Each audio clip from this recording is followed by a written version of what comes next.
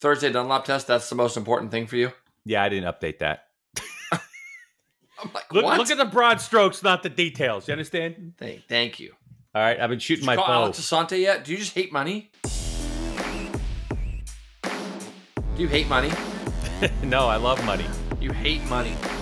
No, I love money. Money's You're a good. bell end. You're a bell end. That's got to be some British thing, right? Mm-hmm. Bell end? I don't even know what that means. What does that mean if you're a bell end? Dickhead isn't nice to use on the podcast, so I'll just say that. Well, Richard Head. Thank you. Richard's my middle name. Mm-hmm. Hi, everybody. Welcome to the podcast presented What's by up, Orion everyone? Helmets. Oh, okay. That's Jason Pridmore talking. So, hi, Jay. How was the trip home, buddy? It was good, man. It was good. It was, I've said it probably 100 times on these podcasts, but when you're sitting at home 2 months out and you go, oh, there's a 5:45 flight, 5:40 in the morning flight. I can get home by 9:30. It seems like such a good idea. And then you're like, Sunday night, you're going to bed and you don't get to bed till 11. And it's like, okay, the old wake up call's got to happen at about, 4. But that was my Monday. So yeah, by 3 o'clock, I'm like falling asleep. They should relabel it, shouldn't they? It should be called, instead of the red eye flight, they should call it the red eye that sounds good on paper flight.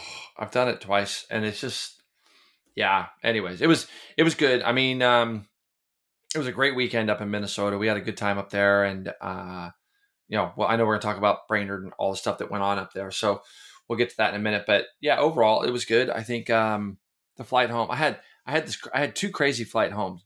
Like I had the first flight at 5:20 in the morning. I'm greeted by a girl that, of course, she ends up sitting right next to me on the window. And I'm on the aisle. So it's just 2 seats on the left side of the plane. And she's having a full blown conversation with a guy. Like there's nobody else on the plane but her. And she's F-bombing and like just going crazy. So everybody's looking at her. So she's ripped, wasted, drunk at 5:20 in the morning. And I've got That's her a carryover, on the plane. Yeah, sounds like a Vegas flight, doesn't it? Like a red eye Vegas. I woke up about halfway, and of course she's sleeping on me at that point.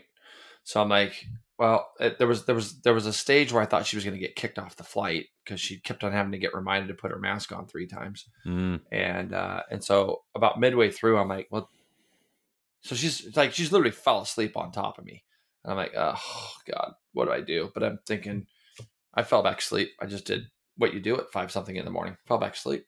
I wish I could sleep on planes. It's probably one of the only things. It's just like, oh man. You know the best part about wearing a mask on a plane now? When you're drooling and sleeping, nobody knows. That is. It's the greatest part about sleeping on a plane. That's true. Yeah. I mean, I can't argue with that. And on that, people, this podcast is brought to you by Orion Helmets. And did you know that when Jason's drooling in his mask, there are people out there riding their motorcycles in the heat of the summer?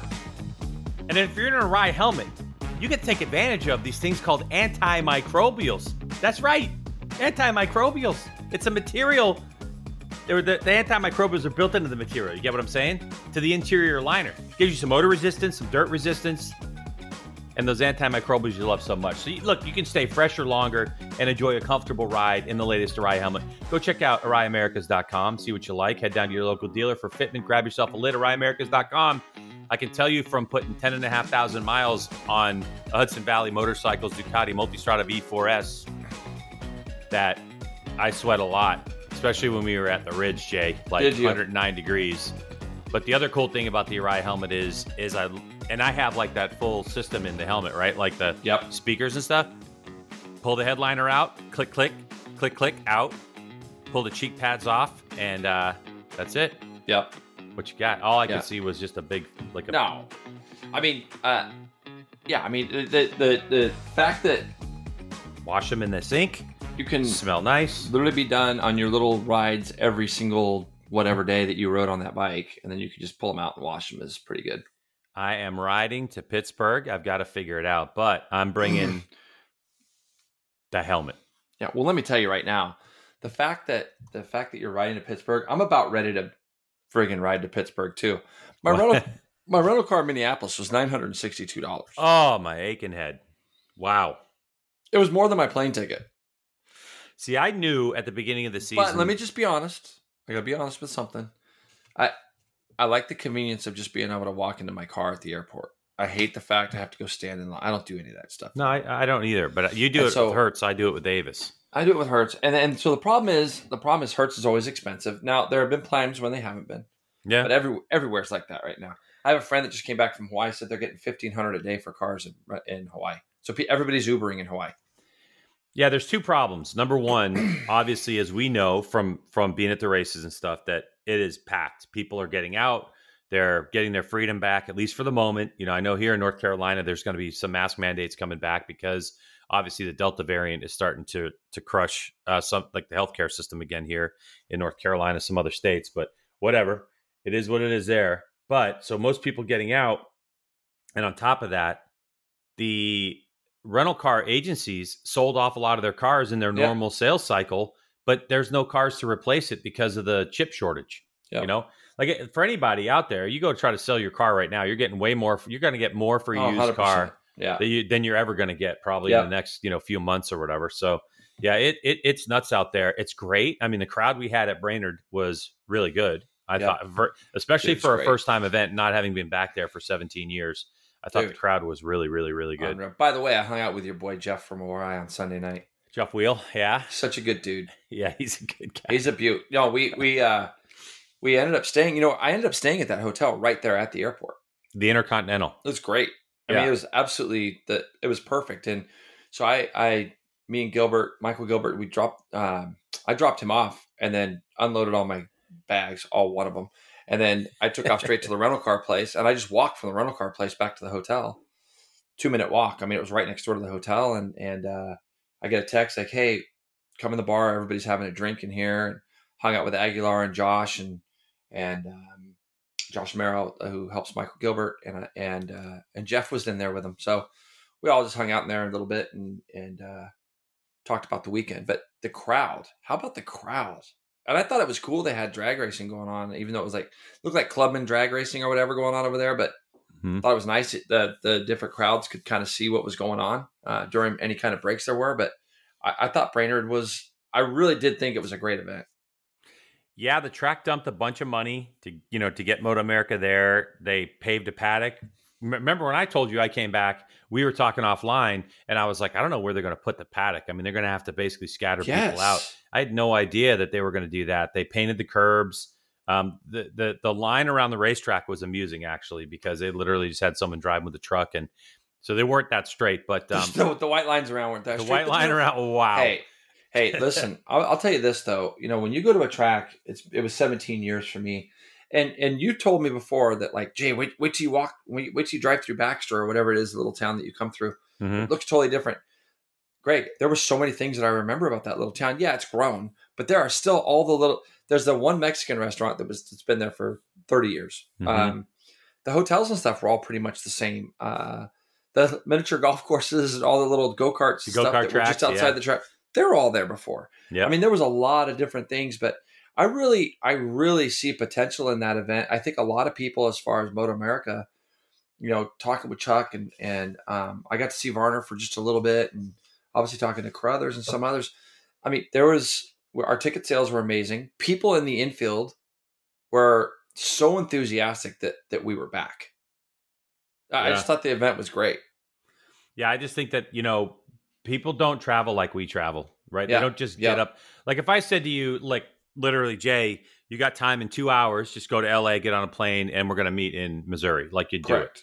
Yep. Most people, from what I understand, are like, well, wait a second, I have to plan for it. I have to budget for it. I have to, for us, we travel so much. One of the things when I travel with people who don't travel, they're like, oh, I got to make sure I remember everything. I'm like, why? You're traveling in the U.S. and everywhere's got a Walmart. If you forget your razor, you know what I mean? Yeah. Like you just run down to the Walmart. Yeah, but those are the people that don't travel much. That's what I'm saying. Like you and I, we leave the house and I could literally be 4 minutes down the road and go like, oh shit, I forgot this. And I'm like, who cares? I'll buy it wherever I get. Exactly. But most people don't do that, I think. And they have jobs and they have all these things. So for us to come back up there were so many fans that I ran into because Sunday morning I did a little, Instagram live track thing that all these people were like, man. Hey, those were great, by the way. Oh, thanks, man. Yeah, those are good. I was watching those in the morning. I think it's good. And we're going to get railed by Weege because he's the guy that we Weege, already talking about getting a selfie stick and going full Weege at the races. Got to go full Weege. I mean, I don't know if I could do the actual GoPro thing. That's a little too much to carry. Yeah, no, I think that the phone thing was good though. Yeah, it was good. I get a selfie stick, and that way I can at least do a little bit more with it. But Uncle Skip sent me a video of Weege at McDonald's or something. I haven't got to watch it yet, but it was yesterday, so I gotta watch it. Something about his power went out at his house, and oh really? Yeah, but the problem is on a couple of the golf holes at my course get bad reception. So I gotta watch it. I wanted to watch it before the podcast today, but I didn't get around to it. But no, I thought overall, I'll tell you, the smoke up there from the fires was really gnarly. Because I know you flew in on Thursday. I was there Thursday too, and it was so smoky. When Mikey, I rented a house about 30 minutes south of the track, little town called Little Falls, and we woke up. We went outside, and it was like the fires were right there. It was like it seemed like they were right there, and I'm like, whoa. I'm thinking, okay, when we start driving, it'll get better, and it didn't. I mean, we went 30 minutes north up to the track, and it was horrible. In fact, we went into a coffee shop on the way there. I told Mikey, I'm like, man, I don't even know if we should ride. So we looked at live timing, and of course, all the Junior Cup kids, they didn't even see any smoke, so they were like wide open on the track. So we're watching live timing, going, well, 20 of these guys went out, and so we obviously we rode, but it was the air quality was really gnarly. The thing I was concerned about the most was just those riders that we don't know about, or riders we do, like Rocco, who have asthma, that might have been struggling a little bit, with breathing. Yeah, I think he did too. I believe he did. Yeah, I mean, you said you saw him take a puff or whatever. Take a puff right on the line, right? Like literally, like Dad threw him the medicine literally as the visor was going down. He took one quick puff and off he went. And so yeah, and Corey Alexander, Corey had COVID, so his lungs, for whatever reason, don't seem to be functioning as well as they were prior. Mm-hmm. And he really noticed it over the course of the weekend as well. Yeah, so I'm glad it wasn't like that for the races, though. No, I'm glad. I mean, the races were nice. It wasn't way better on Sunday for sure. Sunday, correct. Yeah, correct. Sunday was definitely the best day. But I have the results of. You want to get into to the results and stuff? Yeah, do it. Let's do it. Go ahead. All right, so let's start off with Hono Superbike. Jake Gagne wins. At this point, race number 1 was his 10th of 11 in a row. Bobby Fong finishes second. Matthew Skultz in third. Cameron Peterson, Hector Barbera, JD Beach, who was filling in for Josh Herrin, who ended up testing positive for COVID right before the weekend, and he was sick with some symptoms. Jake Lewis in 7th. He was the first of our Superbike Cup riders on the Stock 1000s. Andrew Lee, that's a hell of a story. David Anthony in 9th, Bradley Ward, Michael Gilbert, Ferris, Corey Alexander, Danilo Lewis, and Travis Wyman. Loris Baz obviously was an exit in race number 1, as that was a bit of a thing. In race number 2, it was Gagne over Skultz, Baz, Fong, Peterson, JD Beach, and 6th again. Hector Barber, Jake Lewis, Bradley Ward, Corey Alexander, Wyatt Ferris, Travis Wyman, who had just a weekend to forget, Michael Gilbert, Danilo Lewis, and David Anthony. So obviously, we probably should just start with race number 1. What happened? Well, yeah, I mean, I think that when you look at things, and I've been trying to think of a number of different ways to kind of attack this, and for me, I want to be. I think our jobs is to be honest with what we feel, what we see, especially in the booth. It's my job to kind of be the color guy that can reflect back on situations that could have been similar to what I rode with. It's the whole point of it. And, when I look at race 1, the biggest problem we had, Greg, right? I mean, if there was one thing when we talk about Brainerd, and I think we talk about the track a little bit, the first 3 quarters of Brainerd were the exact same as they were as you and I remember them, essentially. From turn one was still extremely fast. It's 4th gear on 1,000. So the first 3 quarters of the lap is essentially the exact same. The chicane there, if they could come up with a solution, I don't think that there was anybody in the paddock that would disagree that they could come up with a solution to the chicane to make that better. The track is raceable. I really enjoyed it. As you know, I rode a little bit there Thursday, and I thought that the track itself was really doable. You rode there too. Like the left, right before where the actual pit was, where everybody was in pit lane. So out of the chicane. Out of the chicane, that left, then the right onto the pit straight. I can live with those two. I can even live with the tight left, and I can live with the right that goes under the bridge. None of that to me.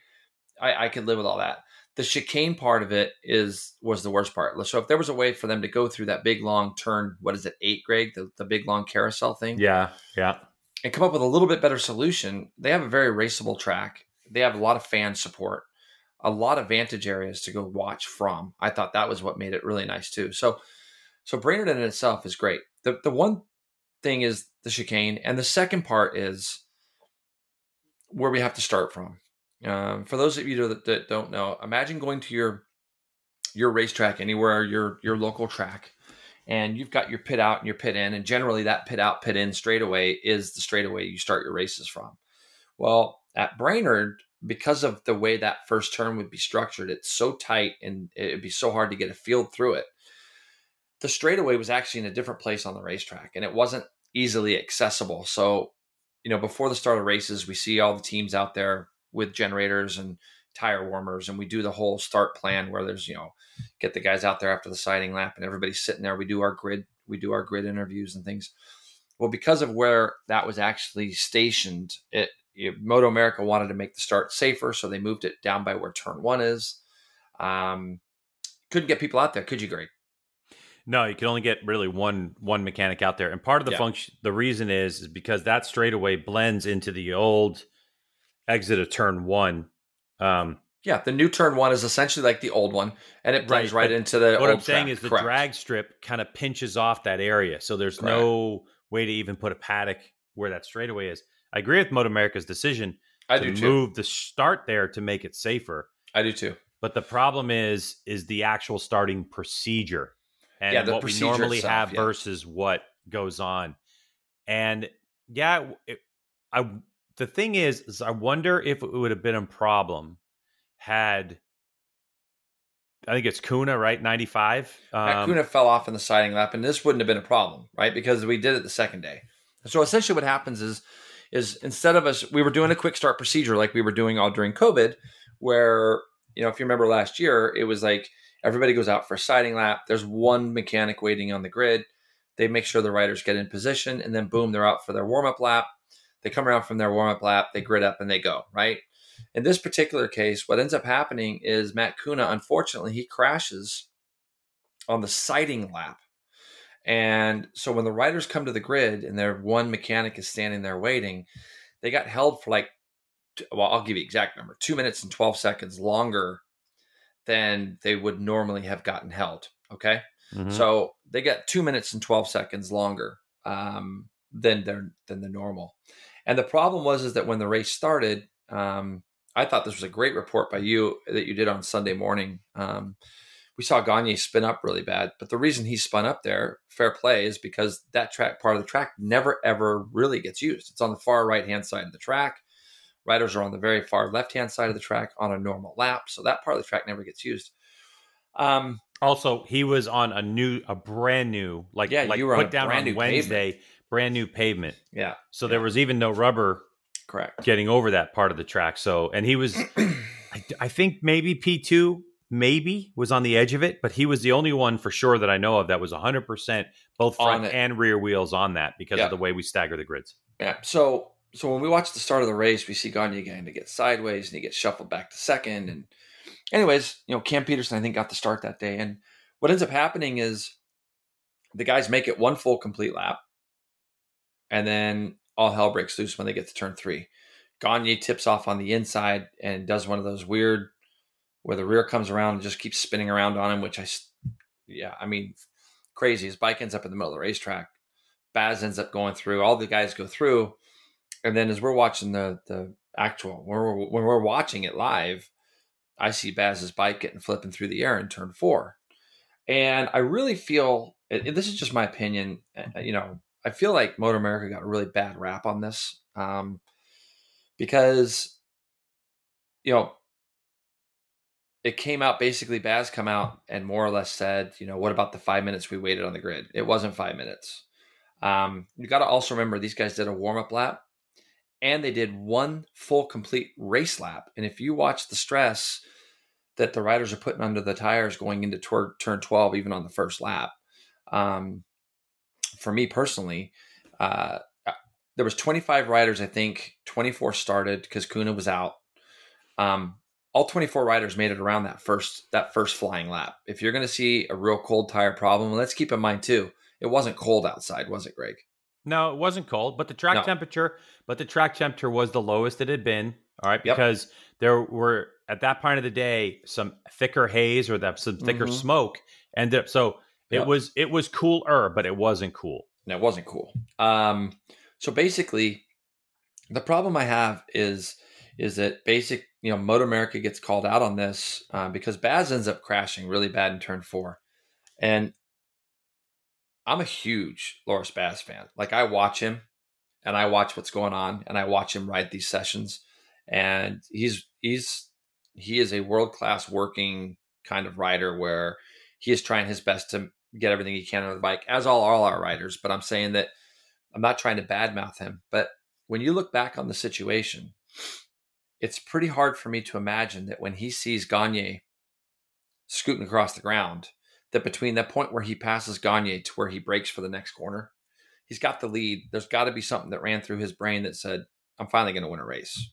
I mean, it would be a natural thing as an athlete to go, well, hey, now's my big chance. Like, literally the guy that's leading the championship that's won however many races in a row is sliding along on the ground, right? Mm-hmm. And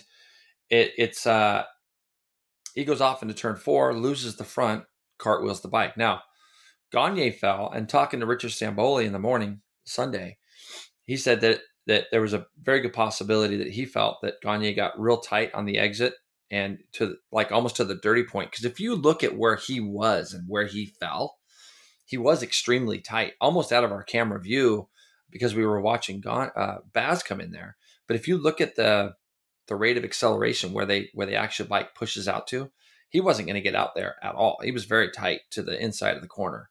Could have hit some dirty part of the racetrack, even could have touched the white line on the inside, which started the bike spinning around.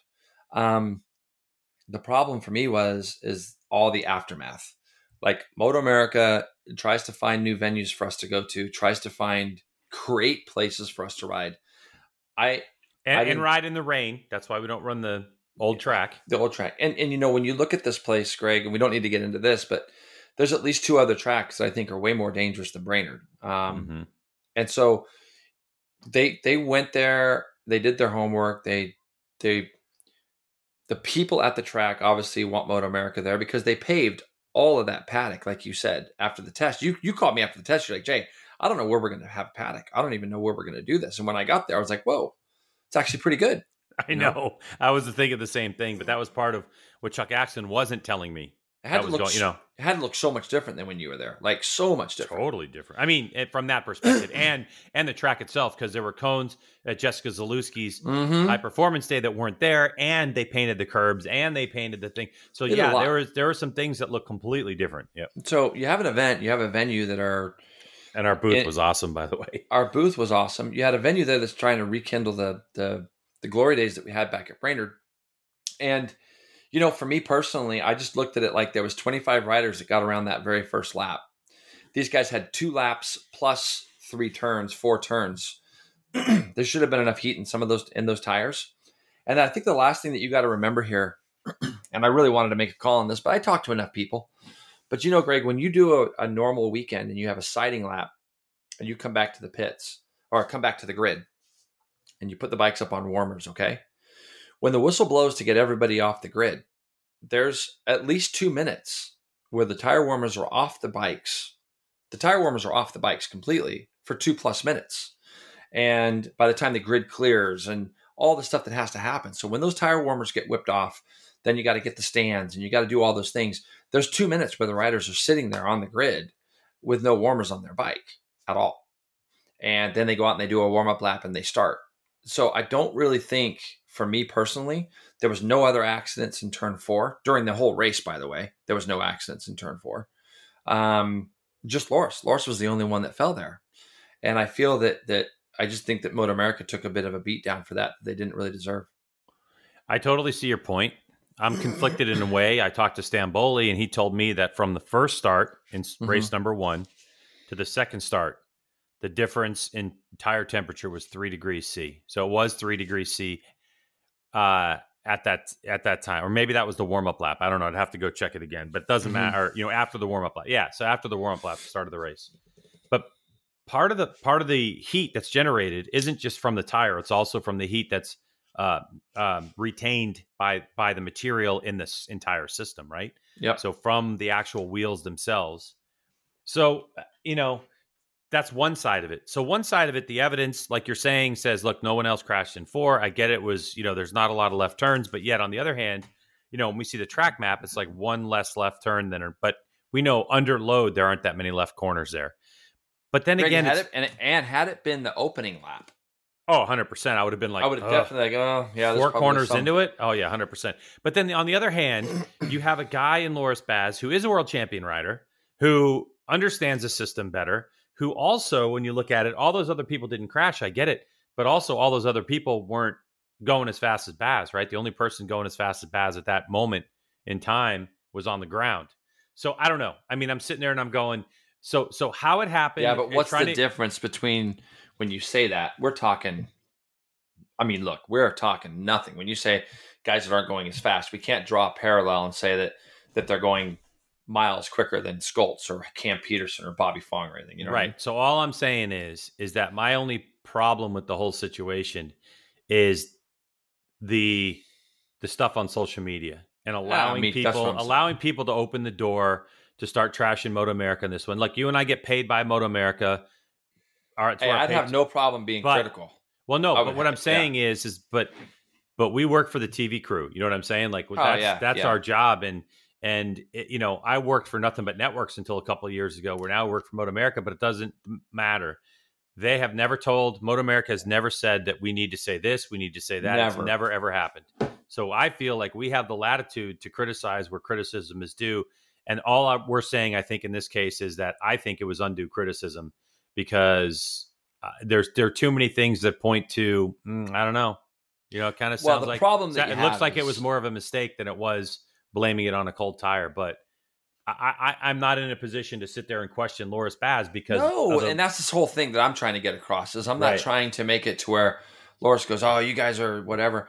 That's not my point either. I think the point I'm trying to make is that it's, you might look back on this in 10 or 12 years or 5 years or 3 years or whatever. I mean, Loris has got tons and tons and tons of experience, right? Yep. So if as a rider, you're thinking that maybe my tires might not be up to temperature, you're leading the race, okay? Loris knows he's got pace. He knows it. He knows he's got pace. Gagne's on the ground. I know what you're saying, dude. I thought the exact same thing when it happened. I'm saying to myself, if he thinks that, then let's continue to get the tires up to temperature and then go. The main competitor you have is on the ground.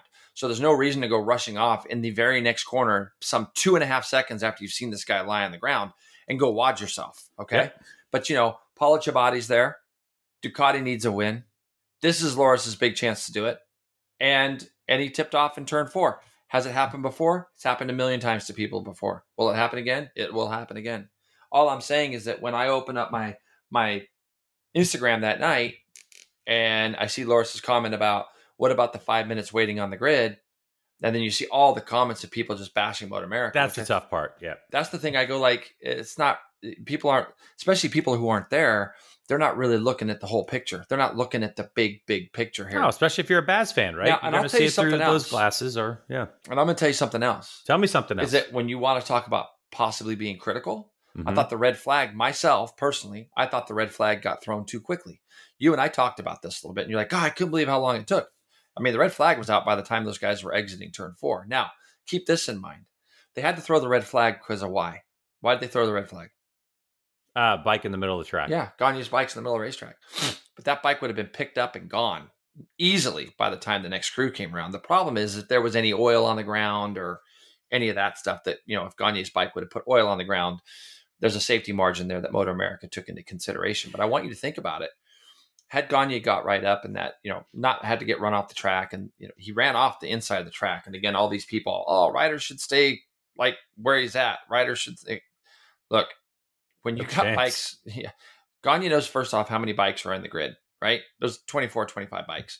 Half the field had gone through by the time he got up and was like trying to figure out which direction he wanted to run. Regardless of all that, had he not ran off the racetrack, I think he would have jumped over his bike, picked it up. They might have just let the race keep going. You know what I mean? Yeah, I think more the reason is than just the bike and the track was that 2 incidences happened immediately within 2 corners. Correct. It does stress the resources, on Moto America and all that kind of stuff. So it does. And when you see all that carnage going on, I think if you're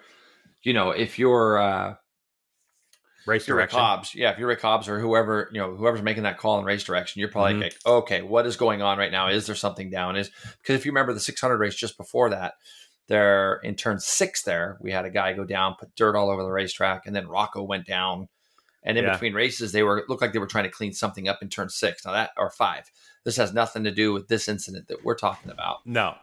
So maybe there was a time, so, right? Yeah. But I mean, yeah. So I just feel like there's just a high level of frustration in the Ducati tent right now, because if you would have told me that we've gone through Brainerd right now and Loris Baz will not have won a race by now, I would have laughed in your face at the beginning of the year. But as a commentator, how badly do you want Loris Baz to win a race? Oh, or Bobby Fong, Cam Peterson. I'm dying for it. Like anybody other than a Yamaha at this point. But as commentators, we want to see somebody else win. And it's literally not obviously it's nothing against Gagne. Love him. And what he's doing is absolutely incredible. But for the series, for anything else, it would have been great had Gagne been. What would have been great has Gagne get up from that incident. That bike didn't even look damaged. I talked to Stamboli about it. I'm like, what the hell? Like, the bike didn't even, bar was a little bent here and there, but I mean, he could have got up and kept going in that race. If he'd have had to, he would have got up, he'd have got going, he would have gone to the, and raced, and then we would have had whatever we have happen at the front. But I'm with you. And again, I don't want this to sound like I'm being overly critical of Loris or anybody. I just feel like there was some unfair criticism pointed in a direction where I don't really feel like it needed to be pointed. All right. So that's a good point. So in race 2, somebody did send me a message saying, how many times has someone won a race after they've fallen down? It's happened. I mean, it's happened. What's the first one that comes to mind in your brain? The first thing that came to Scott Russell Daytona 200. Daytona. That's the first thing that came to my mind when you just said that. I'm like, oh, Scott Russell Daytona 200. Yeah. I mean, so the question is, like, you and I are old school. So when Gagne goes down and they red flag the race, we naturally go to this thing that says, okay, Gagne's got to start from the back of the grid because he caused a red flag. Mm-hmm. I was schooled. I was set straight by Moto America Sunday morning. That rule has not been in existence in 7 years. Okay. Yeah. So that's, if you're out there and you're wondering why that happened, because the FIM's rules basically have said, look, they've run into too many situations where there's been multiple riders down on the same lap or within a lap and a half. How do you determine what caused the red flag? Sometimes it's just too many incidences happen at one time that stress the resources available. Because if you have, think about it, if you have 4 or 5 riders go down in 3 different incidences, and you only have a couple of ambulances on track, like, you've got to stop. You can't let that continue. I understand the idea behind that. So anyway, the idea is saying that the cause of the red flag is actually inconsequential. What matters is there is a red flag. What matters is the amount of laps that's happened. So if you were within the first 3 laps, they're going to do an original grid restart with, a number of laps determined. If you're in that window of after 3 laps up to 2/3, then they're going to regrid based on the last complete lap, and then so on and so forth. So, and then there's the Bobby Fong rule, which we hate to say the Bobby Fong rule, but the Bobby Fong rule. Barber. Yeah. So where if you crash, say, on the last lap and the red flag comes out, you're automatically penalized 20 seconds. That way, I don't know. Nobody's ever done this, but I know. But there's just some things that I just don't understand, and we could have a whole podcast on. Yeah, which we're not going to do. But nonetheless, to clarify, I agree with everybody that was watching. Yeah, the red flag, the cause of the red flag is inconsequential to the rules the way that they are right now.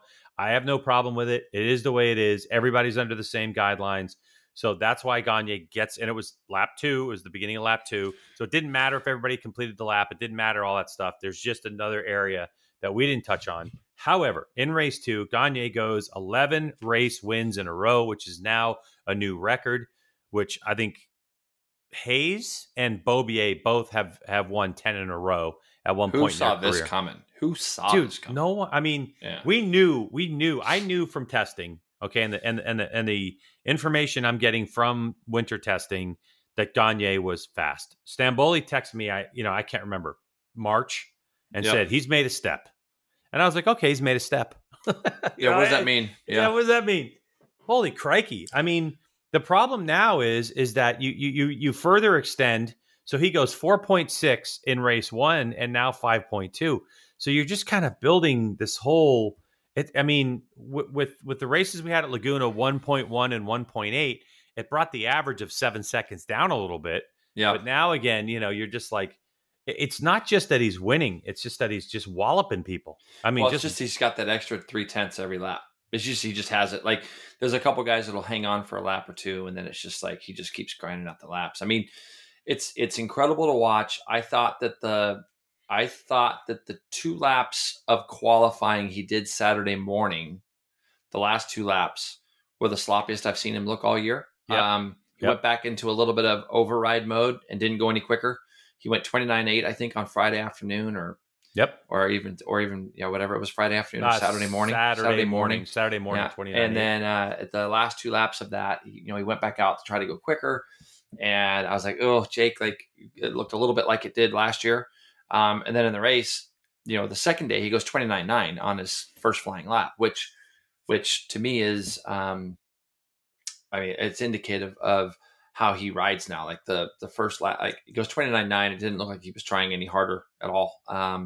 So I think that he is a little bit in the place of racing against the racetrack, doesn't care about anybody else. I want to give a shout out to Bobby Fong too. On this, because it was so good to see Bobby back up front and doing what he does, what we've seen him be able to do so many times. He's had a really tough year and it's pretty documented, but I thought on the first day, he ends up keeping Gagne pretty honest when you look at it for the majority of that race, especially the first sort of half. And I know Gagne had his bike fixed and new leathers and all that put back on before the restart of that first race, but Fong only ended up like 4 seconds back or 5 seconds back, something like 6 seconds. It was 4.6 seconds. 4.6, yeah. And Gagne's bike, the bar was bent, okay, and it wasn't perfect. But Jake is one guy who can ride around all that stuff. 100%. But yeah, to Fong's credit, dude, his fastest lap of the race was only 0.2 off of what Gagne's was in race 1. Yeah, and on the second day, he ends up 4th. He ran off in turn 12 there, trying to kind of keep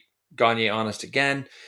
So he runs off. He ends up coming back and finishing 4th, but he had the second fastest lap of the race on that day as well. So it wasn't like, and I just felt bad. I felt bad for him. I thought that it was really good though. And I'm hoping that this is I think that when we go to places like Pittsburgh and things, I'm not going to say he's going to beat Gagne, but he'll be a guy that will continue to push it to get those seconds. And it's good to see the guy on the podium. Looking at some race results, Matthew Skoltz, tremendous weekend for the Westby team. They end up second in race 1. Third in race 1, second in race 2. But Matthew had great pace. He did. He had great pace all weekend. He talked about working on his riding, right? He talked about working on his riding. I'm going to say he had good pace, but he had great consistency. Like I think that's what you got to look at more than anything. He ends up 5.2 seconds back at the end of race number 2 behind Gagne. Race number 1, he was only 6.1 back. So he made a little bit of a jump as far as total time between the two. But he had really good consistency. So if you look at lap time to lap time, he was a full second off of Gagne's best lap in race 2. Gagne went 29.9. Skoltz went 30.9. And that said, Gagne had 0.8 on Bobby Fong in that race. So it tells you the kind of pace that he had. Yeah, looking at the championship, looking at I should say the yearly run, Skoltz starts off, Jay, with win second, third. And then there's that kind of middle bit of the season here where he's just off the podium. He gets 1. Now he's gone second. He's gone third, second. You know what I mean? With a couple races to go, it just seems like they finally kind of got their stuff back in a line. They found a good window for Skoltz, and on top of that, he's working on his riding, which is good. No, I thought it was really good for the whole team. I was cracking up because I've gotten to the stage now where I don't really look at my phone at all. At all. when we're doing our telecast, but every now and then I'll get something from like Nicole or somebody that's within Moto America that might have relevance to the race or whatever. So yeah, we keep it around. Yeah, we keep it on just in case, because it's good for us to have that if we need to communicate with somebody in race direction or whatever. But I looked down and our boy Chucky texted me like literally during the race, and I just happened to see it. So my immediate thought was like, "Uh-oh, what did I do?" And yeah, he was just busting my nuts. But he was cracked me up getting that text message from him. But I think somebody who had pace, but it was weird watching Cam Peterson this weekend because I know he's working on that first lap stuff. And the first lap stuff, if you notice in both those races, he got great starts, kind of gets shuffled back quickly. Then he has pace. And then towards the end or middle of the race, it just didn't seem like this weekend Cam had the bike underneath him to kind of get the job finished to get himself up on that podium. Like he had like 5-6 lap pace, but it took him 2 laps to get up to pace, and then he had the pace, and then it would drop off a little bit. So he was just a little bit off this weekend. I haven't had I didn't get a chance to talk to him about it, but it looked to me that the bike was really working hard. The bike was working hard. And my guess is that some of the tire performance dropped off, because if you look at the way... I agree. Right, because if you really look at the way these Dunlops have been developed over the last several years, they've been developed ultimately around, Cameron Beaubier, who's an ultra smooth rider. You see Gagne now, who's just like you're saying, developed Jay, that, hadn't he? He's developed into that ultra smooth rider. And I think that when you get a bike that's worked really hard, like we've seen the Ducati at Brainerd, it worked really hard to do a lap. Baz was just, so talented, right? But that's the way Peterson's bike looked. And I just kind of wonder maybe if, you can get away with it when it's got tons of grip on a brand new tire. But there is like that 2-3 lap window where you're going to get just an initial drop off of performance. And then they say that Dunlop just kind of hovers there for a while. And so I think that some of these bikes are really struggling to do those first 3 lap pace, 3 lap. We watched laps. the start of the first start when we got to do the restart and all that. I mean, Cam's up at the front. Cam Peterson's up at the front. We're not on TV. I don't have to say last name. Everybody knows who I'm talking about. Cam's up front, and then he immediately gets passed in turn 3 and 4 by Skoltz and Gagne. And it's like, that's the stuff that he's told me. He's like, Jay, I got to get this part better. But I got to tell you that he's done such a good job this year of just being more consistent, continuously staying in the races. When the bike isn't underneath him, he takes his result and he moves forward. It's the kind of stuff that you see from guys that will, he won a championship last year, but it's the kind of stuff that you see where it's like, it's almost like I got to take my medicine a little bit. It kind of sucks being not up at the sharp end. Okay. He was 14 seconds back in race 2. So they made a change, or they must've done something, because he was only 8.7 seconds back in race 1, a little bit further back in race 2 without speaking to him. They may have made a change overnight that just didn't gel as well for him. But it's the kind of stuff that, like, next year when he comes back, he'll be able to put this in kind of his repertoire of tools of things that he's done, and he'll be better for it finishing these races. I mean, he's third in the championship, which he's doing such a good job. Yeah, man.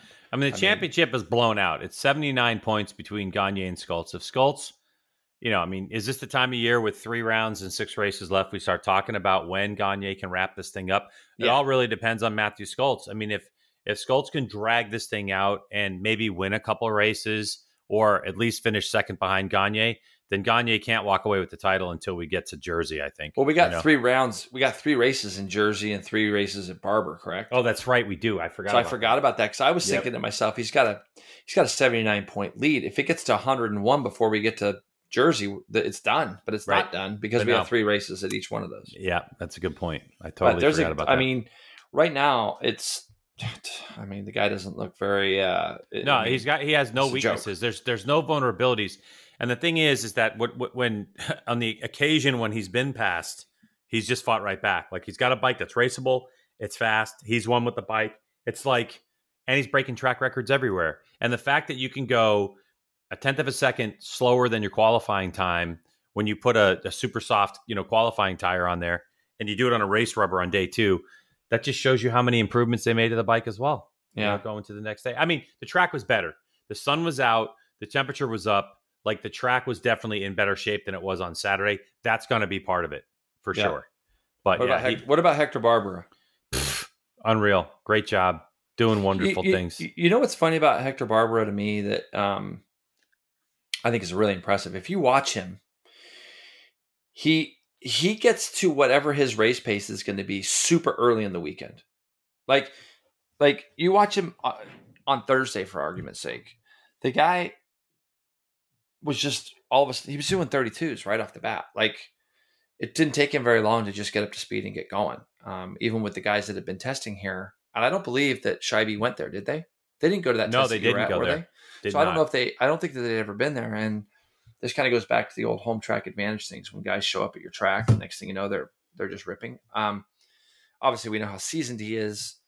Have you got to talk to him much? Yeah. I talked to him. Seems like a little great guy. I saw him at dinner Sunday night. I didn't want to bug him because he's at dinner, but I'm pretty impressed by his work ethic and how he goes about things because obviously he gets on this BMW. We didn't really, me didn't expect much. Bike's getting a little long in the tooth. That team's doing a really nice job. I mean, a great job of being a mainstay in our paddock. Scheibe Racing has a great little effort. They have a great presence in the paddock as far as their rig and everything looks great. Very simple program. Doesn't it look simple? It's simple. It's simple. The way that Scheibe approaches it is exactly that. It's designed to be simple so they can focus on the things that matter the most. Yeah. Right? Yeah. So he ends up fifth. He ends up fifth and sixth on the weekend. Second race, I think he ran off the track. He ran off the track, right? But the thing to note is in race 1, he finishes 23 seconds behind the leader.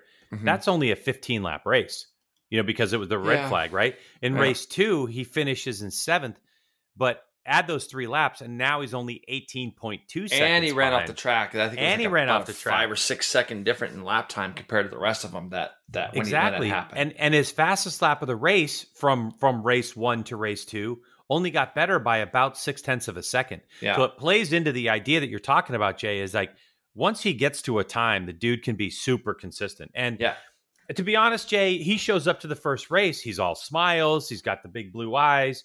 He's like, wow, I'm talking to Scheibe. I'm talking to Hector. They're like, man, this is great. We're pumped. And I'm going, okay, I've seen it before. Now we're deep into the season. Has the shine worn off? Not at all. The guy loves the bike. He tells him, turn the electronics down. He controls the rear tire with a thumb brake, a la his GP experience on a Ducati from years ago. And he's happy about it. And he's happy to be here. And he likes the tracks. He likes the people. He likes to travel. It's like great things, And and I think that, we don't do him the service that he needs because, you have this domination of Gagne, and then you have, there seems to be these good battles going on for second and third, like between Schultz and Baz in race 2, or Bobby Fong in second, he runs off. And then, next thing you know, we're deep into the race, and it's like, oh, we get to show Hector Barbera once or twice, but he's doing a great job. And he's fun to be around. The thing that you look at is like over in BSB right now, BMW is just like, there are so many of them on the grid, and Scheibe's done enough of a job over here, I believe, that it's like, man, we just got to figure out a way. He's got to figure out a way to get new bikes underneath him, whether BMW gets behind him. That would be amazing because, look at Travis Wyman. Travis has done a really nice job in our Stock 1000 class as well as our Superbike Cup. Like that, I got both of them right. Did you see that, G-Dub? I got both those right. Congratulations. The thing is that you look at that, and BMW has a tiny footprint in our paddock.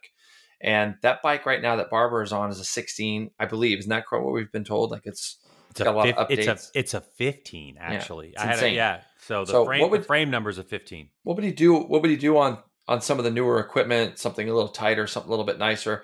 What I'm basically trying to say is that if I take UG Dub and we go to a racetrack, right, and I put you on a 6-7 year old bike, you're going to get to a certain lap time pretty quickly. If I put you on something a little bit newer, you're probably going to get to a lap time a little bit quicker, but with more room to improve, Yeah. And I think that that's the thing right now for me is that it's like, how much better would he be and it would be great to see him back here again next year. I don't see him going anywhere. And it seems like Scheibe seems pretty happy with him. I hope Hector's back. Yeah, I do. But BMW has a brand new bike this year. And honestly, in talking to Scheibe about it, he said, look, there's been some issues with that BMW. And he said, if he had gone out and gotten the brand new brand new RR, whatever the latest one is. Yep. He said he probably wouldn't be coming to the racetrack. So it's very interesting. BMW is very open with their whole programs, like on how you build motors, what parts are available. And he's like, I go to the website, I'm running a World Endurance motor. Yep. And he doesn't have to rebuild it as much. It's very cost effective for him. And he's, Steve Scheibe's like, this weekend I'm having a conversation with him, and he's just like, I'm completely baffled that more people don't look at BMW and really look at it hard, because if you looked at actual speeds of the bike, like top end speeds for a bike that's 5 to 6 years old, they're running faster top speeds than most of the other bikes in there. It's pretty impressive. The stock motors are insane. Still, one of my favorite bikes that I ever rode was the last couple of years I rode for BMW over in World Endurance. I rode the factory BMW Superbike over there, and like my last race, Greg, in 2014 was the Le Mans 24-hour on the 2015 Superbike. It was like legitimately top 3 bikes I ever rode. I loved it. I loved every single part of it, and I wanted to get on BMWs for a lot of years before I got the opportunity in 12, and I love the bike. So again, well, hold on before you go forward. Yeah. Since Stamboli listens to this, what's your favorite bike you've ever ridden? Well, the TAC bike from 02 was legitimately, you know what the thing about that bike was? Animal. It was just, wasn't that the first year of the GSX-R 1000? 01 was. 01, okay. Yeah. And 01, 02 were for me, there's so many great memories. But the thing is that bike was literally one of my funnest bikes to ride, but it was also my scariest. Like it was so much power he had put into that bike. You have to get him here on the podcast once and talk to him specifically about that bike that he built. Cause I think right now it'd be so much fun to throw if he rebuilt that bike and put his electronics and his twist on that bike, it'd be fun to see what it would do, So yeah. What about JD Beach? JD Beach, great job. I think so good having him in the paddock. Awesome. There were really no expectations on him, but the team, Stamboli was actually his crew chief and had been since 19. So he rode for Richard back in 2011 on Attack Kawasaki. So they know each other. It was a great pairing. That JD did an awesome job. It's great job. A tall order when you're only racing one road race bike, and that was a 600 in 2 years. So I thought he did great. I talked to him quite a bit Sunday morning, Greg, and we talked a little bit, and I brought up this in the podcast. Stamboli and I sat there and talked for a long time, and it was funny because I saw JD on the track a little bit Thursday, and you could tell he was just having to reacquaint himself. I think that it doesn't matter what level of rider you are at the highest level that he is. We know how great he is. When you're constantly searching for grip on a dirt tracker, and then you come and you ride a bike as advanced as Stamboli's bike, okay? And all of a sudden you have all this grip and you have all this technology that's helping you maintain grip.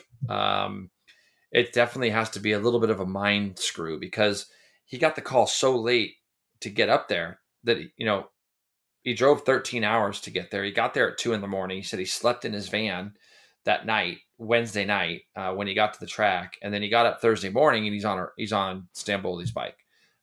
It's pretty damn incredible that he did as well as he did. And every session he was getting better. He was getting faster. But Jay, the number one thing, that he talked about was the amount of brake pressure that Jake Gagne has to the apex of a corner. Yeah. I mean, from your perspective, how difficult? That's the one thing, right? It's that hard. is the probably. I mean, I understand getting the throttle 100% grip and driving out and trusting the electronics is difficult trusting too. That front tire though, under heavy braking. I mean, that's the spot where you're going to chuck it down the road and get yourself a nice low side. Like it takes a little while to feel it. Doing it, and you're doing it from the speeds that he's coming from. If you put him on a 600, where the speeds aren't as high, and something that he's ridden a bunch of times. I mean, when did we see him on a superbike last year? Was it 18? 19 on a superbike with Attack. Yep. So I mean, he's had 2 years off of it. The bike's probably advanced quite a bit, obviously. Especially Richard became the official team, right, for Yamaha after that. So there's a lot of little things there, but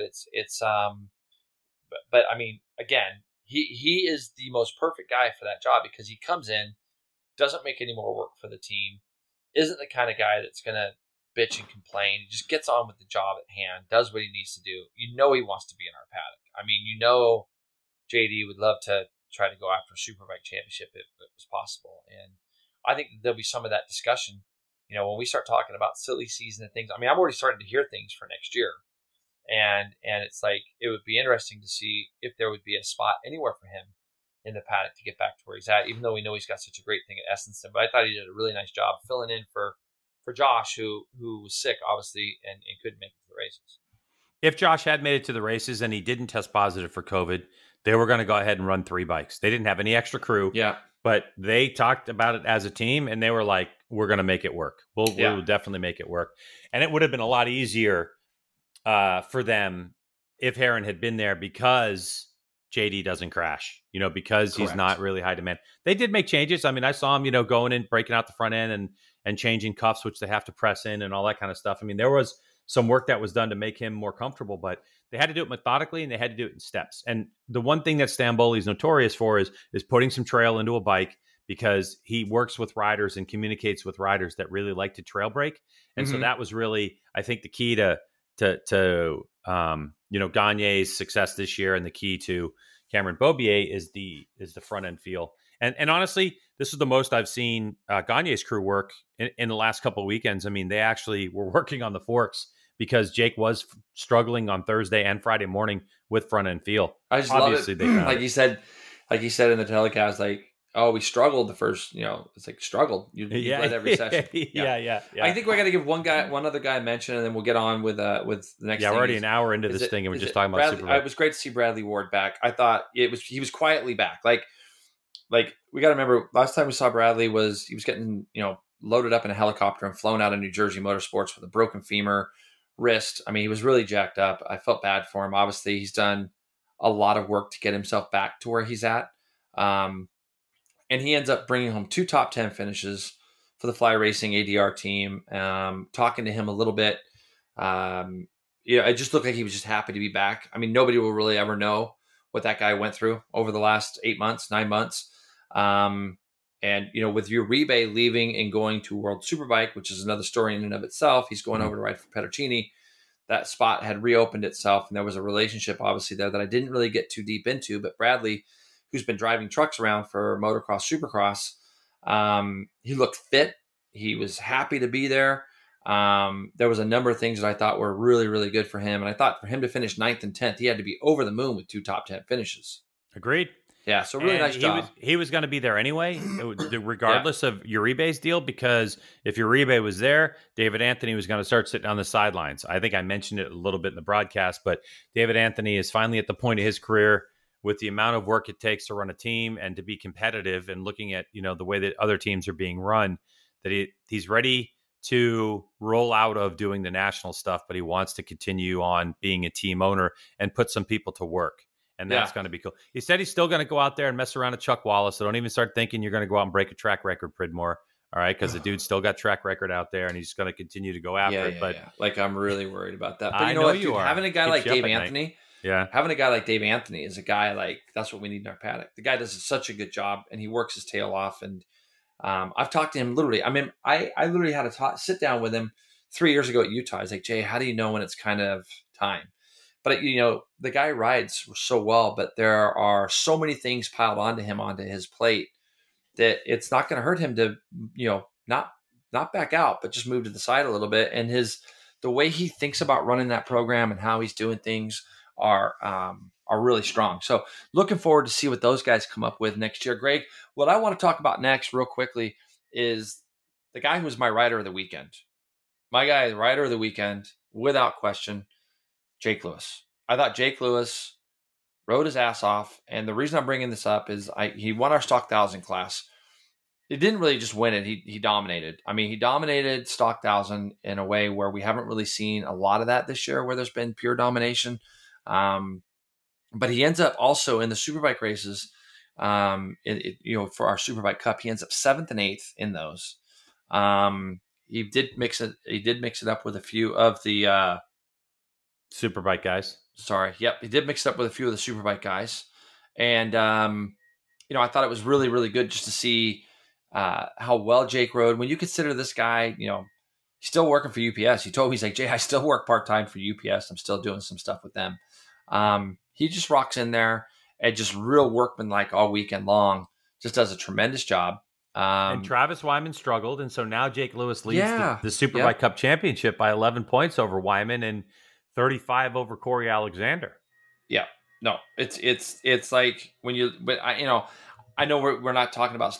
Normally we go to 600, or we go to Super Sport. Sorry, but I just I see his name up here on my screen, and he just like dominated all weekend. The guy went 32.4 on a stock 1,000 bike, and just to put that in perspective, he went 32.4 in race number 2.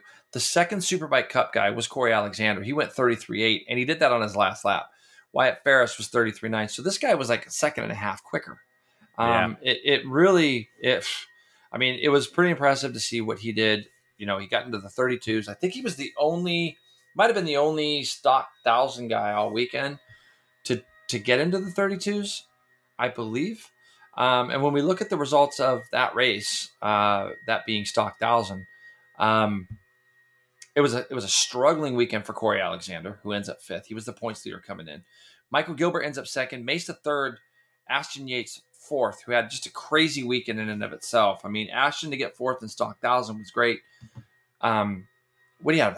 What did we say? He had a throttle stick or something going into turn 12. That's what we'd heard. The last lap of Superbike. That's why we saw that insane crash, and literally just destroyed the bike. Like it wasn't even.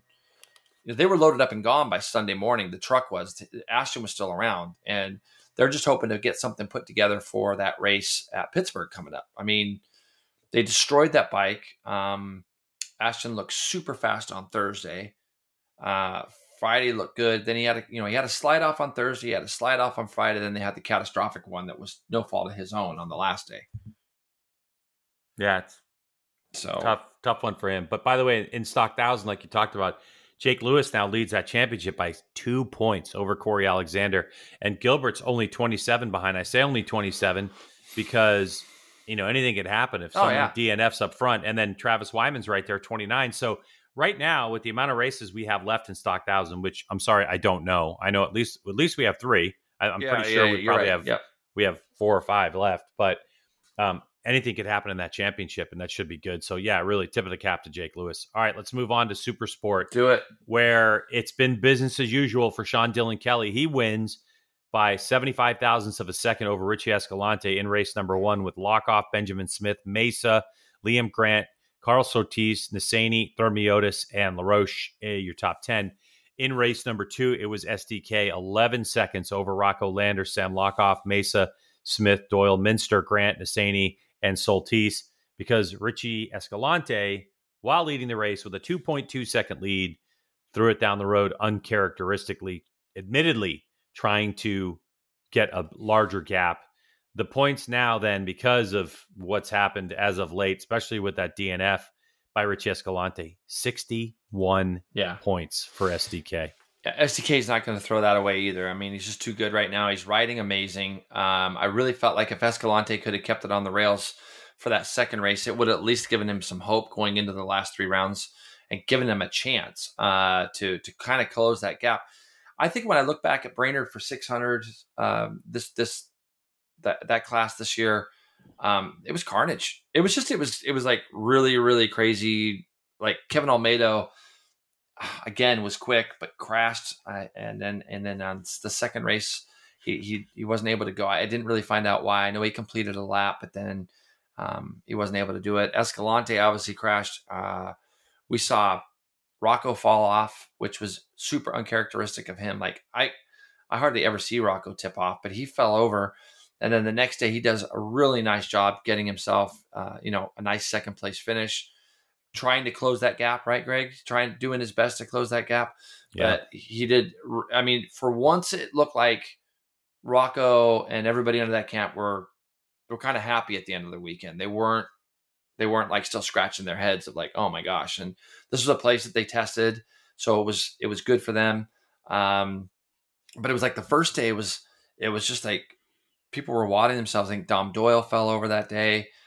So it was just like it was a lot of carnage going on, even in the practice sessions and stuff leading up to the races.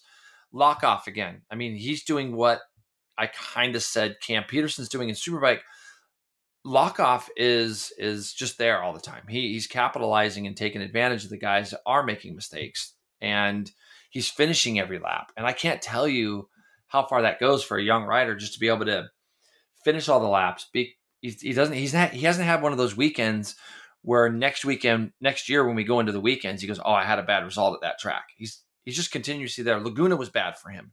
Laguna wasn't a good weekend for him. Right.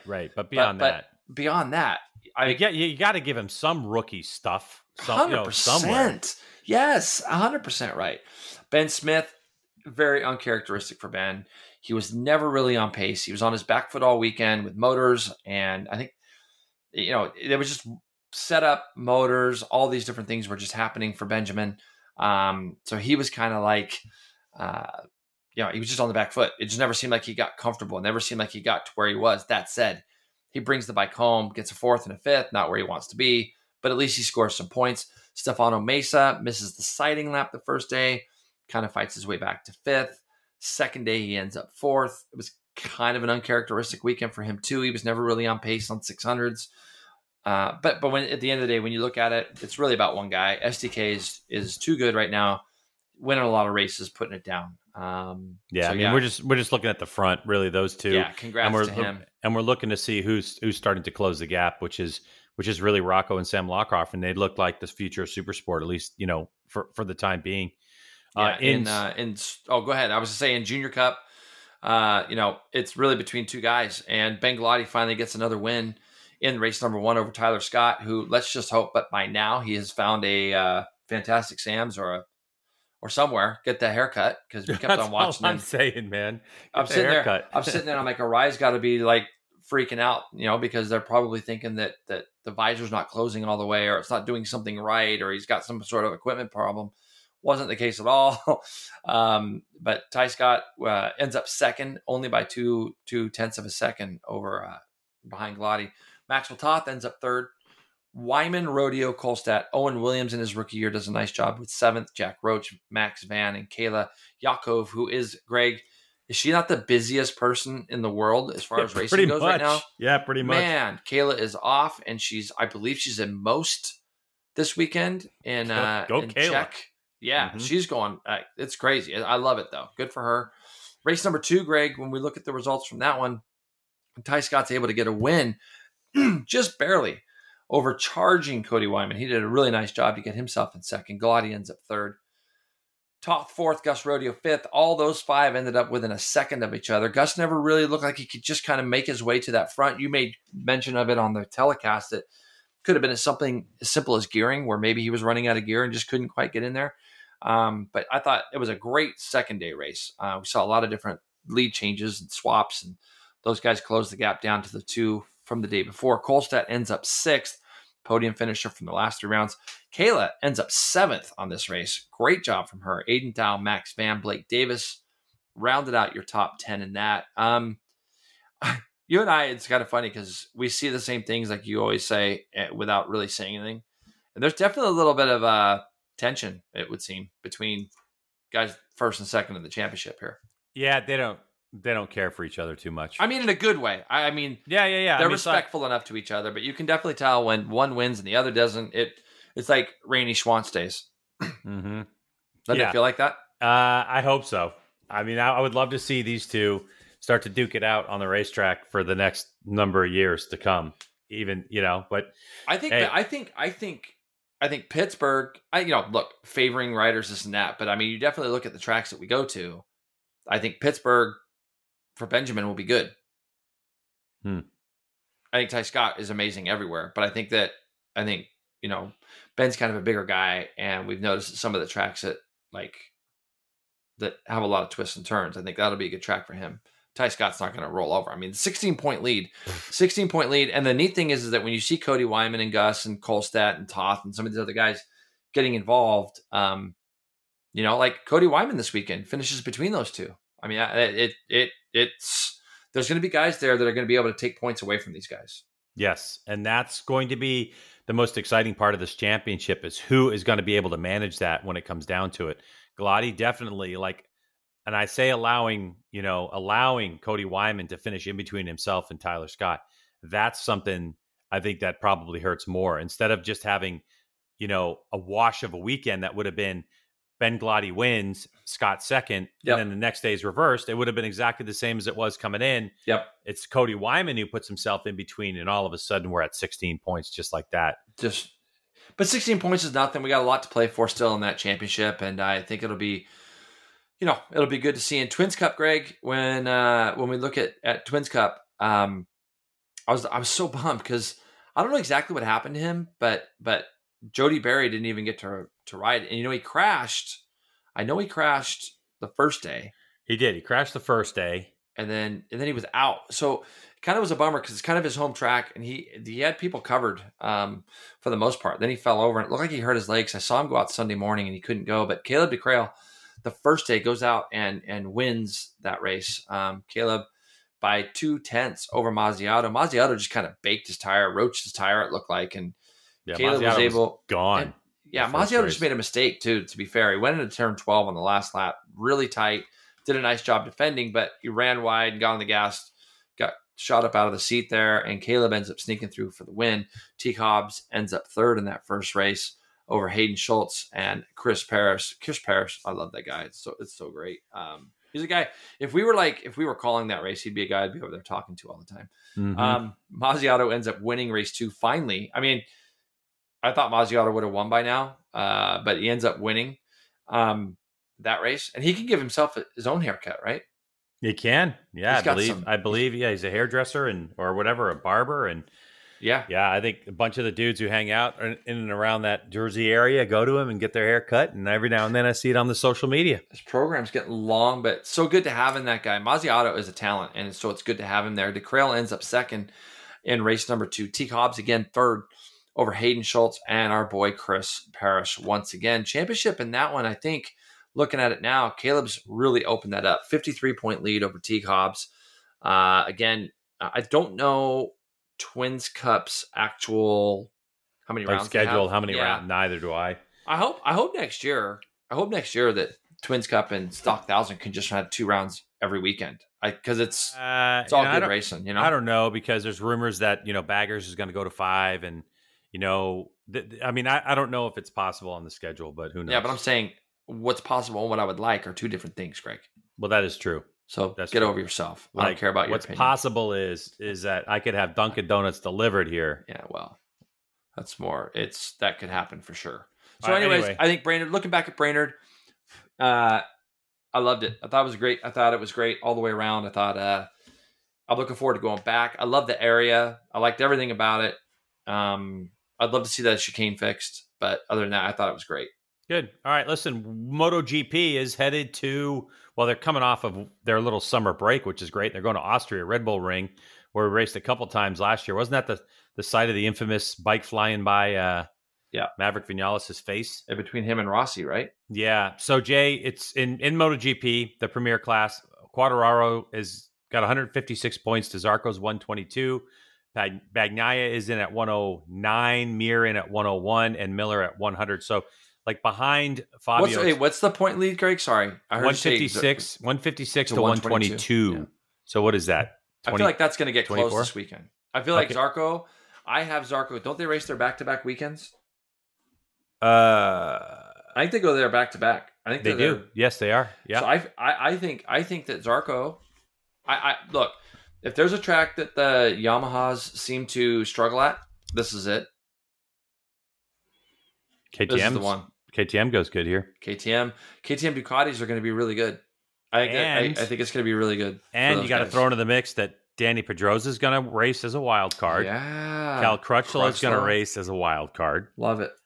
Somebody was saying, well, okay, then let's just get Dovizioso in there. But yeah, it should be. He's not coming, but it should be a pretty entertaining weekend as it goes with MotoGP, because we're going to see who put the work in. Not only from the rider standpoint, over the last, because we know that some of the riders have been on the track, they've been racing street bikes, but also if there's any work, any bits and pieces that show up, they're going to make these bikes better. Yeah, that are allowed within the rules. That's another month off thing.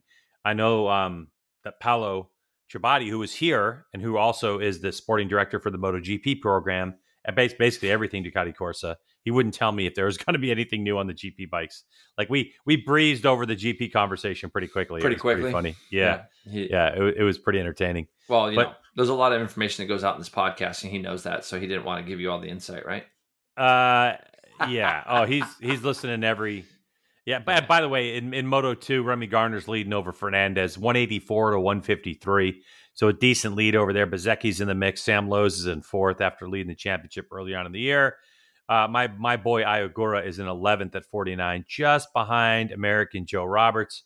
Beaubier 26th. We'll see if Beaubier and his team are able to make a step the second half of this season. In the unbelievably fast Moto3 World Championship, it's Pedro Acosta leading 158 to Sergio Garcia's 110. Acosta has been struggling a little bit as of late, hasn't had the early season success, but still holds on to a nice chunky lead. So MotoGP this weekend. Also, Jason, what else you got? Well, I got one thing I wanted to kind of hit you with here, because it took everything in my brain I should have written it down, but talking about MotoGP side of things. MotoGP side of things. You know, in the summer break, that's normally when we hear of new signings, and summer break's always got this stuff around it, right? So that's what they always talk about. Wasn't the summer break when Valentino was going to come out and tell everybody what he was doing? After. Yeah, I mean, now or after. I thought it was summer break. I thought he was going to look at this first half of the year, and then he was going to come out and tell everybody kind of what was going on. We already know that they've announced the team, right, for next year? Have they announced a team? All I know is that the Prince of Saudi Arabia that's where his team's sponsored by. He's got So it's going to probably be, well, they've already said that Marini's going to be one of them, and the Prince wants Rossi riding next to his brother. Oh, I didn't read that. Okay. Oh yeah, no, it's kind of everywhere. I mean, is he? I do know. The only thing I do know is he coming back? Is he going to come back and ride a Ducati? I mean, would that that's that my be question to you? I mean, he definitely could. I mean, well, he could. Don't. Like, no, what I'm saying is he could. I'm asking you. You're like, Look, if it means getting funding for years down the road for his team, and that was kind of contingent on it, why wouldn't he? I mean, what does Yamaha really have right now? It's been years now since Yamaha's he ain't going to proven be back with Yamaha. Yeah, I mean, Morbidelli's going to get that seat next to Quartararo, I would assume. This is all just me bullshitting, because I don't know. No, I think that's the chit chat, sure. And then you're going to get. Petronas has got to basically get 2 riders. Morbidelli's gone. I don't see Rossi going back there. And so when you start to look at all this, you've got a couple seats there, and then you've got a seat to fill at Ducati. And it's like, where's everybody going to go? 8 Ducatis. 8 it's Ducatis. Insane. 5 of them are going to be 2022s, Paolo told me, and 3 of them are going to be 21s. So which bike's Rossi going to be on? The 22 or the 21? We got the Pramac and the factory teams. There's 4 bikes right there that are going to be 22s. And I don't know who's getting the 21s, Grassini or? Well, no, I think that if you go, Rossi's team's got to get one of them. Has to get one of those 22s, right?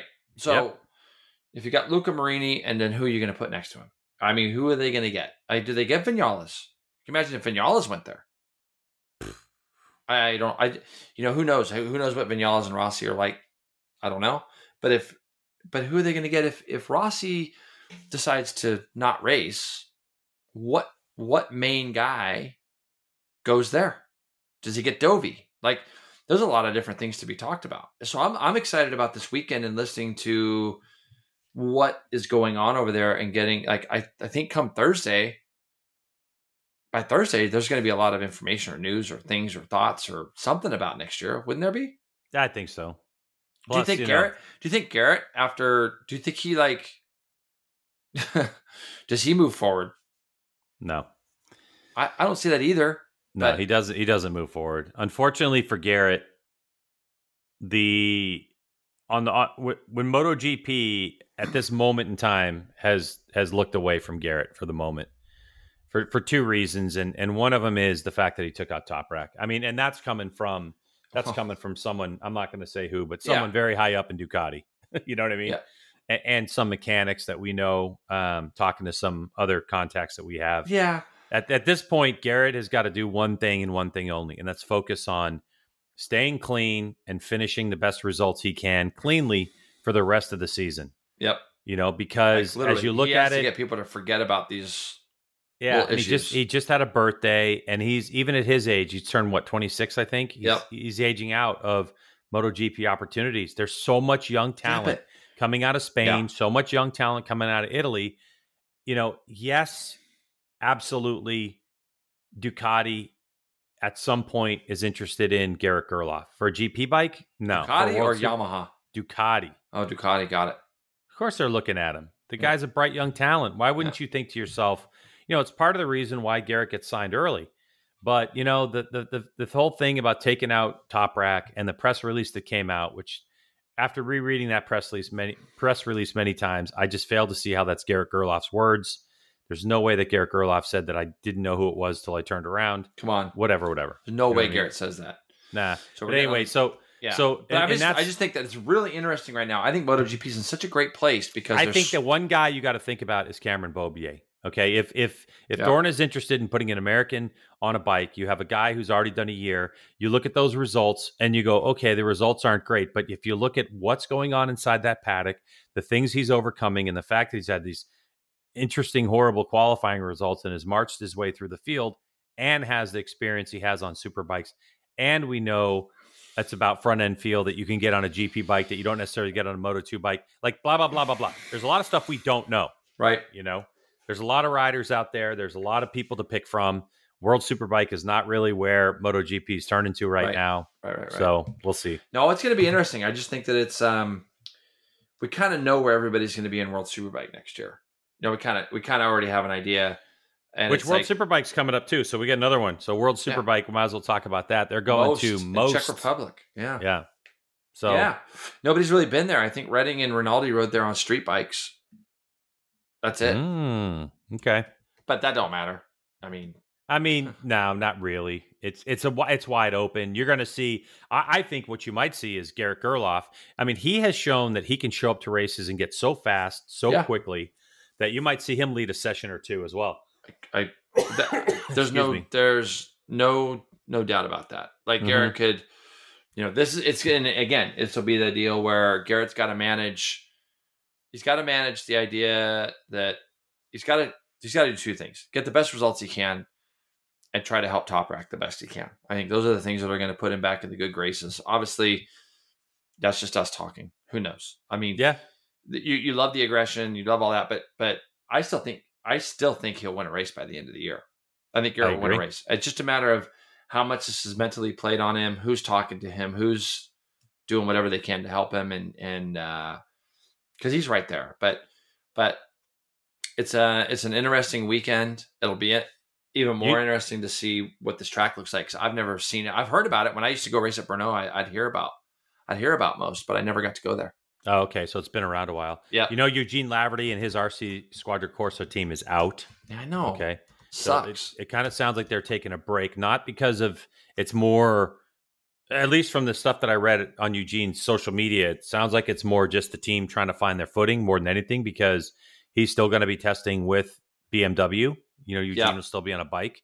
Yeah. Also, I think Yart's going racing. Dude, yeah, it was funny that you said that about Scheibe talking about riding in basically an endurance spec motor, because Yart's got Marvin Fritz and Kanika, don't they? Hanukkah. No, Canepa is not coming. Not Kanepa. Carl Hanukkah. Hanukkah, yeah, Hanukkah. Yep. Yeah. So I'm kind of a little bit surprised that Nico's not riding it, but regardless, they've got some basically some spec'd world endurance bikes. So, they're not going to have all the trick of stuff. By the way, I mean, it's great to see those guys getting a chance, but you'll get to see the difference in equipment at this one. So the track looks really interesting. I just pulled it up. So if you want to look at the racetrack, anybody go to worldspk.com and you can pull it up, but the track looks pretty gnarly. It looks like it could be an interesting place. So there's an animation of the track that they have, like a little video animation. Oh, is that right? Is it? Yeah. Like, if you click that link, or are you talking about? Yeah, if you click a link that's on their page, but I have, I pay for it, so I don't know if it's free or not. But I mean, it's 21 corners they're saying, and only 2.6 miles long. Wow. So it's going to be busy. Yeah, but some of those corners like turn 18, 19 are really more like fast sweeping, kind of like turn 1 at VIR. Looks like it anyway, type of kinks, you know? I'm looking at it now. Yeah, it looks really cool. Czech's it's such a cool place. Yeah, Such Czech a Republic. Cool place. Oh yeah, Czech Republic is really neat. It's such a cool place. Nobody ever really talks about Czech, but I loved it over there. So, but yeah, I mean, dude, I'm so pumped. I got a weekend at home. I got a weekend at home before we get really rolling again because August is a busy month for me. But gonna sit and watch MotoGP, watch World Superbike. It's gonna be awesome. Me too. All weekend long. I have a daily training program for archery, but it doesn't include a whole lot. I'm ramping my way up to a peak, which unfortunately my arrow volume peak is supposed to be, I think, Saturday when we're at pit race because the tournament starts Thursday after pit race. But I'll just have to manage my time, and it gets pretty dark late. I'm going to pit, and I'm bringing my sticks because I'm going to try to practice every day after we're done doing our jobs. We have to commit them. We have to, I mean, that's the whole thing. I can take time in the evening if I just do what I did this weekend at Brainerd, which is show up at, 7 o'clock in the, I mean, nobody really shows up till 7:30 normally. Yeah. You get there early. I get there early, and that's me doing research, my comfort level. You need stuff. You need a track open to do a lot of your research. So it's a little different, but for me, it's like, Saturday when we're done with our meeting. Luckily for me, if you're standing in the pits and you're looking out over the front straightaway, and you can see the back straightaway as well. Mm-hmm. If you go straight through that fence about 400 yards, there's an archery club there, and they've let me shoot there the last couple of years, and so I'm waiting for permission to see if I can shoot there also through a friend of mine, Brent Platt, and who comes to the races, who's finished on the podium this year actually at these ASA tournaments. Good dude, right. Really great guy. The funny thing is if they would just open that gate for me, I could be there in 10 seconds. Instead, it takes me 18 minutes to leave the track, go all the way out to the road, go up the road, then take all the back roads to get to that part of it. To that place. It's hilarious because there's a great golf course for me to go practice there because I'm going to stay on the road after pit on Monday. My boys on their summer tour, Kolb and all them are going to be at pit riding. Oh, okay. So, yeah, I mean, you should, go off in the woods and shoot arrows at them or something when they're riding by on Monday. I'm riding the motorcycle up there, and I'll have the bow on the back with the 2x2 cycles, bow case rack, and New Rage, which is a sponsor, Richie Alexander. They actually had the rack for a week, and they made me plug in a plug-in solution for taillights and blinkers and relocating the license plate. So as long as I get all that sorted the next couple of days and get off this damn podcast, I can go work on the motorcycle, and I'll have my bow with me as well. So I'm considering shooting Kolb. Yeah. I mean, just stand outside the fence and just start launching X10s at him. Yeah. Pretty cool. You don't really need a fast arrow. You know what I mean? Doesn't need to be a fast arrow. No, actually. So what I could do is back out my limb bolts and go from 60 pounds down to 50 pounds. That'll drop about 100 feet per second off the arrows. That should be able to keep up with gold. Yeah, should be pretty easy. Yeah. He hasn't had any real reason to beat me up lately, so might as well give him one. I actually have a friend of mine, Christine. I'm going to try to qualify for the U.S. Mid-Am that week. What's the Mid-Am then? 25 and older, big USG event. So I'm literally going to. Oh, is it in Pittsburgh? So it's Monday morning. I'm going to try to just hang out with the boys, maybe get a few laps in and ride. Yeah. And then I'm taking off Monday afternoon, and I'm driving towards Cincinnati. Oh, so cool. Yeah, it's like about a 4-hour drive. So I'm driving to Cincinnati, try to play a practice round there Tuesday, and then do the qualifier Wednesday, and then fly out. All right. My stuff starts in Richmond, Virginia for the USA Archery Nationals on Thursday after. Oh, so you got to. And then I shoot Thursday and Friday. And then that is one tournament. So highest score wins. Yep. And then on Thursday night, though, I have a mixed team shoot. So myself and this other archer, Crystal Govin, we will shoot a team round, mixed teams. Then on Friday, after I shoot my individual round, I get to team with 2 of 4 guys that are on the USA Archery national team that travel the world and represent the U.S. I have no idea why they decided to shoot with me team round. Obviously, it's for fun. But this guy, Rio Wild, and Chris Schaff just won a national tournament in Ohio last weekend. And they're like, yeah, we'll shoot team rounds with you. I'm like, that's cool. Okay. That'd be fun for you, though. That's good. Yeah. I mean, you haven't been doing it much. And I shoot eliminations on Saturday morning for my class, and then I'll commentate Saturday afternoon for the 4 classes, including the recurve classes, which are, if anybody saw the Olympics, those same U.S. athletes are already back in the United States, and they'll be competing at this tournament in a couple of weeks. How's your Call of Duty cardio training going? Oh, it's good. I mean, the depth of the divot in the cushion from where I sit and play Call of Duty is deeper than ever. I just figured that the guy running around on the screen, you're just using that as cardio.